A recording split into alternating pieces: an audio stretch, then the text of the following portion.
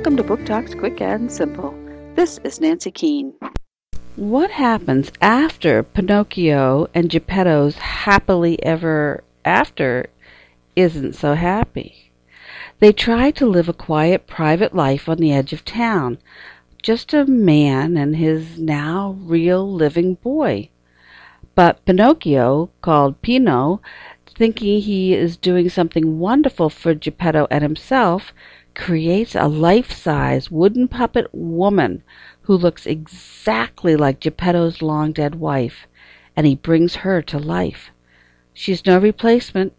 She's a zombie of a person, but the townspeople get wind of it and insist that Geppetto gets to have a real boy and a wooden wife.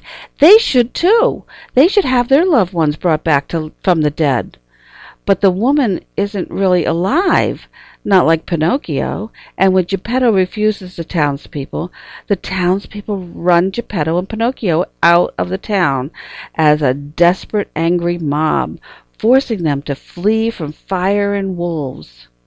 Injured and exhausted, they climb into the trees, where Pinocchio makes a horrible discovery and brings trees to life to walk them away from the danger.